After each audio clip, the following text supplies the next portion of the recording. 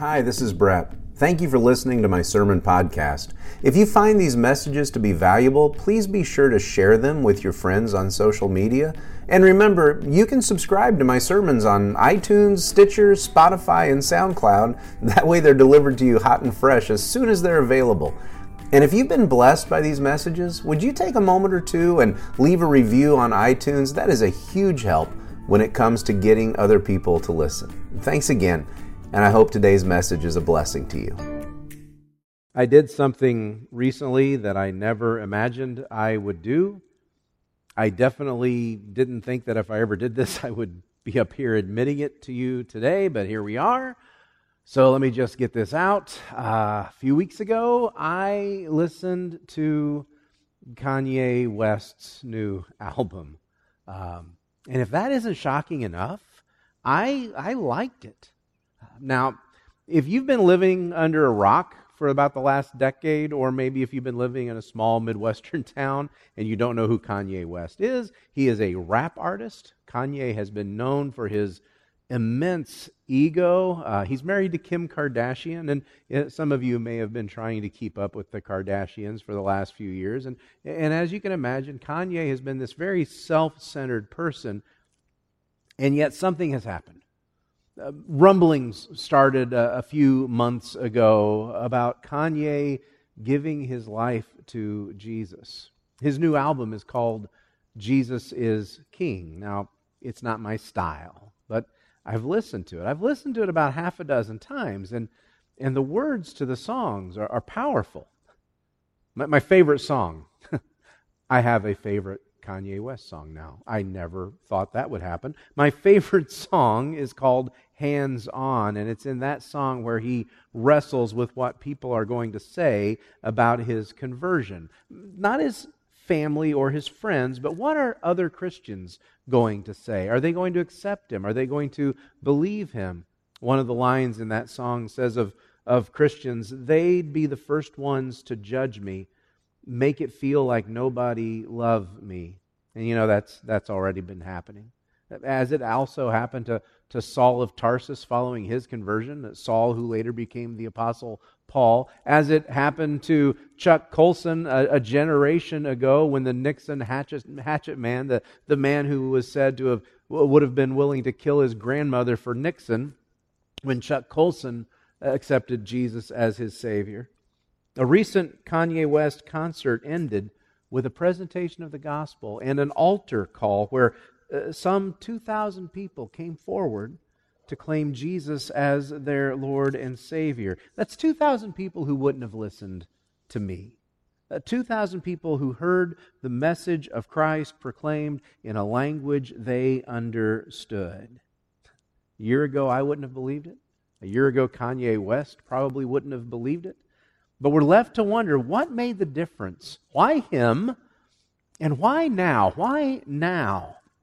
You know, the message of Jesus Christ has remained unchanged for 2,000 years. I love the way we sang about it today. We sang one of my favorite Christmas songs. There's a song in the air. It's that song that says the manger in Bethlehem cradles a king.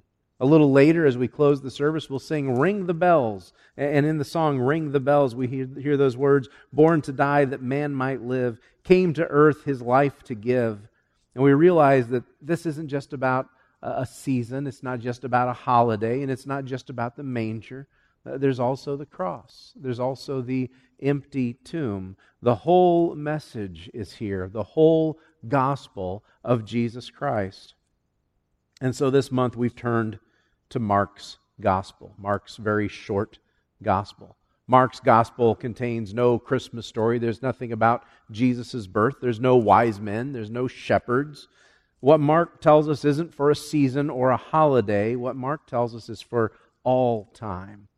And when we come to the center of Mark's gospel, to chapters 8, 9, and 10, 3 times in those chapters, Jesus tells his followers he is going to die, born to die, that man may live. The manger in Bethlehem cradled a king. And that king wants you to know what he has done for you. 3 times Jesus tells the disciples what's going to happen to him. And in those 3 times, we see 3 different reactions from the disciples. That ought to cause us to realize that we shouldn't be surprised at the different reactions that people have to our message. We're going to begin in Mark chapter 8 today, verses 31 through 33. These are on pages 844 to 846 in those blue Bibles in front of you. These 3 passages, Jesus gives us the same information each time. Verse 31 in chapter 8, Jesus says, it's here that we read, "And he began to teach them that the Son of Man must suffer many things and be rejected by the elders and the chief priests and the scribes and be killed, and after 3 days rise again." It's there that we read that. And Mark is quick to point out in the very next verse, he said this plainly. He said this plainly, that there's no parable for them to wonder about the interpretation or wonder what it meant. There's to be no confusion here. He's saying, I am going to suffer, I am going to be rejected, I am going to be killed, but after 3 days I will rise again. And while that message never changes, the reactions to the message do change. Verse 32 goes on and we read, "And Peter took him aside and began to rebuke him. But turning and seeing the disciples, he rebuked Peter and said, 'Get behind me, Satan, for you are not setting your mind on the things of God, but on the things of man.'" Over in chapter 9, verses 30 and 31, it's there we read, "And they went on from there and passed through Galilee, and he did not want anyone to know. For he was teaching his disciples, saying to them, 'The Son of Man is going to be delivered into the hands of men. They will kill him, and when he is killed, after 3 days, he will rise.'" And then on into chapter 10, verse 32. "And they were on the road going up to Jerusalem, and Jesus was walking ahead of them, and they were amazed, and those who followed were afraid. And taking the 12 again, he began to tell them what was to happen to him." Peter is angry and rebukes Jesus. The disciples don't understand in chapter 9, and they are afraid. And then in chapter 10, those who are near him are amazed, but those who are following at a distance, they are afraid. 3 different reactions to the same message. And yet we often wonder, why doesn't everyone just believe like we believe? Why doesn't everyone respond? Why doesn't everyone repent? What are we doing wrong when people don't commit to Christ? Well, it's probably not us. I think Mark gives us these 3 instances and these 3 reactions to teach us that people aren't always ready. There might be times when we need to help them to hear the message clearly. In chapter 9, verse 32, we read, "But they did not understand the saying and were afraid to ask him." They didn't understand, and they were afraid to ask. Well, what happens if I ask? Is he going to judge me? Is he going to think I'm dense? Is he going to think I just don't get it? Earlier this year, the first part of the year, I shared a statistic with you from the 2010 census of Edgar County. And that statistic told us that 57% of the people in our county, 57% in our county, have no faith at all. 57% of the people around us. If you ask them what they believe in, what faith they are, they will not say, "Well, I was brought up Christian, but I haven't been to church in a long time." They will not say, "Well, my family was Baptist." They will not say, "Well, my grandparents were Catholic, so I guess that makes me a Catholic." Nothing. And then you and I show up and we start talking about a guy from 2,000 years ago who we believe lived back then, who we believe died back then and was raised back to life. Do they even have the ability to think in those terms? Are they going to understand us? Or are they going to have questions that they're afraid to ask? There's a ministry at Lincoln Christian University that I am absolutely amazed by. It's a ministry called Room for Doubt. Our own Hannah Brimner works with Room for Doubt. Room for Doubt faces the reality that there are people in our churches, some of them adults, some of them young people, especially high school students and college students, who have sincere questions and doubts about their faith. But like Mark chapter 9, verse 32, they don't understand, and they're afraid to ask. And so Room for Doubt provides them with a safe place and encourages their questions. It encourages them to address those doubts, and it seeks to strengthen their faith. You know, I would love for us in 2020, I'd love for us next year to invite Room for Doubt here for a 6-week study. Not just for the church, for our community, for our county. You know, that statistic that tells us that 57% of the people around us, your friends, your neighbors, the people around you, 57% have no faith at all. That statistic is 10 years ago. It's from the last census. I believe if those numbers are going to change, it's because the Christians in our county are working to change those numbers. We have the ability to change that. I want to see us leading the charge for our community, addressing the questions that people are afraid to ask. Now that requires us to be intentional about addressing their questions. It also requires us to pay attention. And Mark shows us that also. If you notice, when you read these 3 instances, notice where people are on their journey with Jesus. Because it's a subtle difference, but it's there. In chapter 8, verse 27, we're told that they're in Caesarea Philippi. Now, Caesarea Philippi, that may not have been far away geographically, but spiritually it was very far away. Caesarea Philippi was a center for pagan worship and demon worship. The people there worshiped all manner of spirits. And I want you to hear that in Peter's rebuke of Jesus, because Peter rebukes Jesus in a place that is very harsh to their faith. And it seems like maybe Peter's thinking, they don't need to hear about a cross here. They need to hear power. They need to hear that you're going to overcome these forces of evil. Then in chapter 9, verse 30, they're passing through Jerusalem. That's where they are on the journey. They're passing through Galilee. That's where they are on the journey. Galilee was their home. Galilee was where they were known. They were heroes. They were small town boys who had made it big. And yet Jesus didn't want anyone to know that he was there. He wanted it kept quiet. But Jesus, a chapter earlier, you told us you're the Messiah. You told us you're the King. Shouldn't we be shouting that? And then in chapter 10, verse 32, they are on their way to Jerusalem. It's almost the end of the road. It's inevitable. Time is short. And so there is amazement, but there's also fear. I remember several years ago sitting in the hospital with a man who was down to his last few days. And I asked him those questions that I'm supposed to ask him. I said, "Are you ready for what's next?" I said, I can't help you with what's happening to your body. I can't help you with what you're physically going through, but how can I help you? And he waved me off. He actually waved me off, and he assured me that he was fine. He said, "Brett, I'm not worried about any of that." And then he began listing his own accomplishments. And he listed them off to me. And trust me, this man had accomplishments. He had done some amazing things. He had done some very brave things, in fact. I tried to explain to him that's not how it works. That anything that we do, even righteous acts that we might do, they are filthy rags compared to what Jesus has done for us on the cross. 2 days later, he asked to see me again.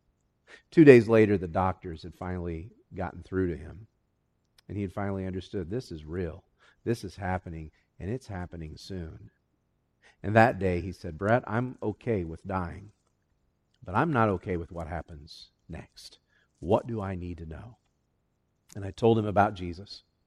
I told him about His grace. I told him about His gift to you, and we talked and we prayed, and a couple days later, he passed. I believe he passed in peace. How many times have I shown you this? You don't know how many times I've come close to throwing this piece of rope away.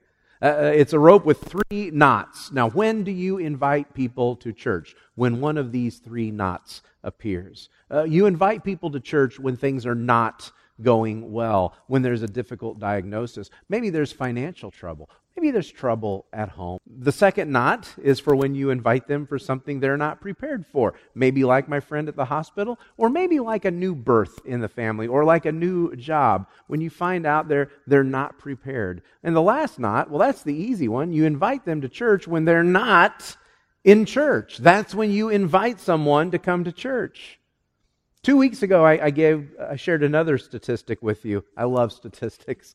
2 weeks ago, I shared another statistic with you that said that 57% of people who don't attend church at all said they were likely to say yes if they were invited to come to church at Christmas. 57% who don't come at all said they would be likely to say yes to an invitation to come to church for a Christmas service, singing Christmas songs, maybe our Christmas Eve service. In a completely different statistic, 57% of people in our county have no faith at all. Is that just a coincidence? Or should we see that as a mission? Should we see that as a message from God? People around us are in various places on their journey through life. Some find themselves in hostile relationships where they don't feel loved. They don't feel at peace. Some find themselves in places where they're not comfortable asking questions. Some find themselves at that point of realization where there is not much time left and they know it. The journey is almost over. But for every one of them, wherever they are, it's December. Christmas is 2 weeks away. It's approaching fast. What are they going to hear? What they need to hear from us is the message of Jesus Christ. And what Mark shows us in these three instances is the message never changes. In Mark chapter 8, verse 32, he said to them plainly, he wanted no misunderstanding, he wanted no question, they wanted them to hear him. In verse 32, he says that the Son of Man will suffer many things. In chapter 9, verse 31, he says the Son of Man will be delivered into the hands of men. And then in chapter 10, verse 32, he tells them, and taking the 12 again, he began to tell them what would happen to him, saying, "See, we are going up to Jerusalem, and the Son of Man will be delivered over to the chief priests and the scribes, and they will condemn him to death and deliver him over to the Gentiles, and they will mock him and spit on him and flog him and kill him, and after 3 days he will rise." And yet, he went anyway. He knew what was ahead. He knew the pain. He knew the rejection. He knew death was ahead, and still he went. Born to die, that man might live. He came to earth, his life to give. Christmas, Easter, any time of year, the message, the gospel never changes. Paul tells us in 1 Corinthians chapter 1, verses 23 and 24, we preach Christ crucified, a stumbling block to the Jews and folly to the Gentiles, but to those who are called, both Jews and Greeks, Christ, the power of God and the wisdom of God. When we talk about our message, when we talk about the gospel, it's not just about Christmas. It's not even just about Easter. Our message is that Jesus is the King who saves us. That is the gospel. Depending on where people are, though, they're going to hear that differently. They're going to respond differently, but none of that changes our message. The sweet baby in the manger is the mangled man on the cross, and he is the King who saves us. And the fact is, if the gospel is at the center of our lives, it will be at the center of our Christmas.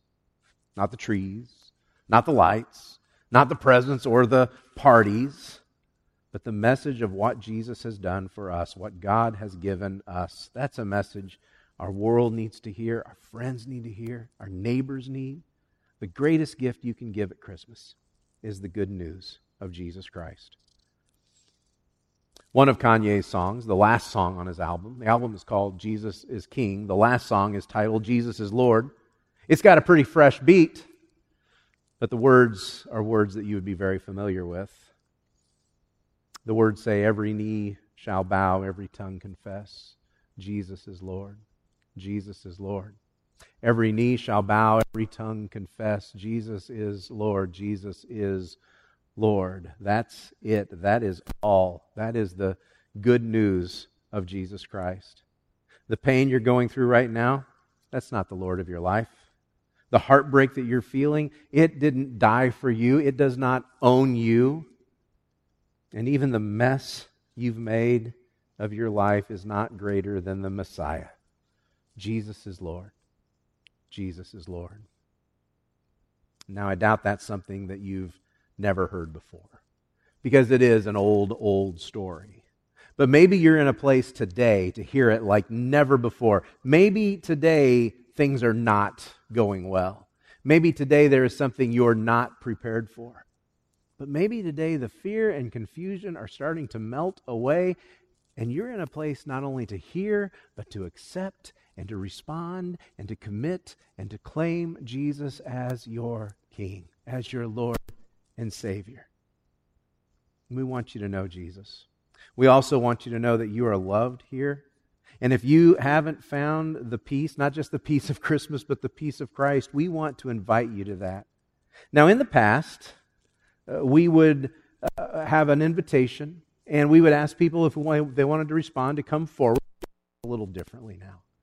And so as we close, I'm going to pray, and we're going to sing one more song. And there are going to be some people back in my office, our elders and their wives and a few others back in my office, ready to hear you, ready to pray with you, ready to help you through whatever is not working today. And if you need someone to pray with you, we want to do that. Will you stand with me and pray? Father, the path to salvation did not end at the manger. It continued to a cross. It continued to a tomb. That tomb is empty today because your Son lives. That's our message. There is a King who saves, and His name is Jesus. If anyone here today needs to know Him, we pray for the courage to step out, to embrace faith, to come to know your Son. We pray for courage for them to respond despite doubts and questions. And we pray for the courage to speak to them, to share with them, and to welcome them home. Lord, wherever they are on that journey, put us in their paths. We thank you for your amazing love and an amazing King. And it's in Jesus' name we pray. Amen. Go in peace.